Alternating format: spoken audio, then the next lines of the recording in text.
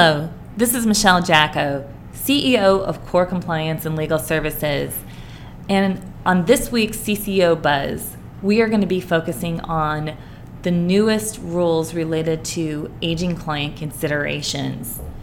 As you may be aware, on February 5th, there is a new law that will be going into effect from FINRA, and it will be applying to qualified custodians. So for those of you who are investment advisors and use Schwab, Fidelity, TD Ameritrade, or others, all of those broker-dealer custodians will need to comply with the new FINRA rules. Specifically, they come in two parts. Rule 4512 deals with customer account information, and specifically will require firms to make a reasonable effort to obtain the name and contact information of a trusted contact for each client. This will apply to both new and existing accounts.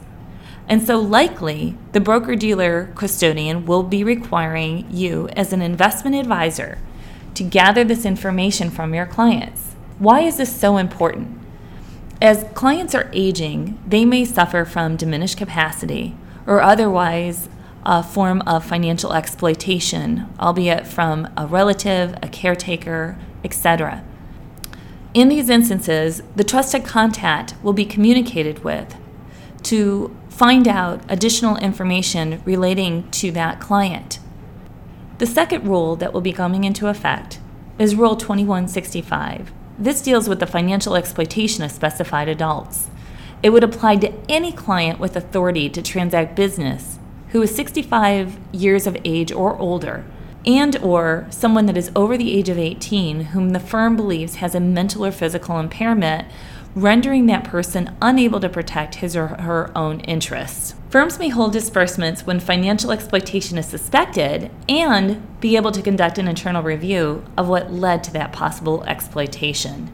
In those instances, the firm must file a report no later than 2 days after a hold is placed, and the hold will be valid for 15 days unless a state regulator or agency provided an extension. Importantly, how that would impact you at the firm level is that you would need to develop policies and procedures for how the firm will be identifying forms of financial exploitation and how you would be communicating these instances to the custodian. In some cases, the custodian would reach out to the client with the advisor on the line to interview the trusted contact, to find out additional information, and to take further action as warranted. Aging clients will continue to have additional regulatory requirements. Some of you may have requirements based on your home state regulation.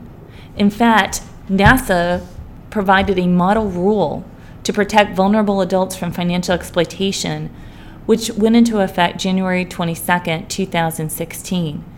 Under the Model Act, NASA provided key considerations for states to consider as it's adopting legislation to protect aging clients. This would include mandatory reporting to adult protective services and state regulators if you believe there's financial exploitation. It also authorizes notification to third parties for trusted contacts as designated by the client previously. Similar to the FINRA rule, it would allow delay of disbursements for up to 15 business days with certain conditions imposed. It is important for investment advisors to know if their particular state for which their client is based has enacted these types of protections so that they can prepare and train their staff who's servicing these aging clients accordingly. For more information about regulatory considerations for servicing your aging clients, please contact us at Core Compliance at 619-278-0020 or email us at info@corecls.com.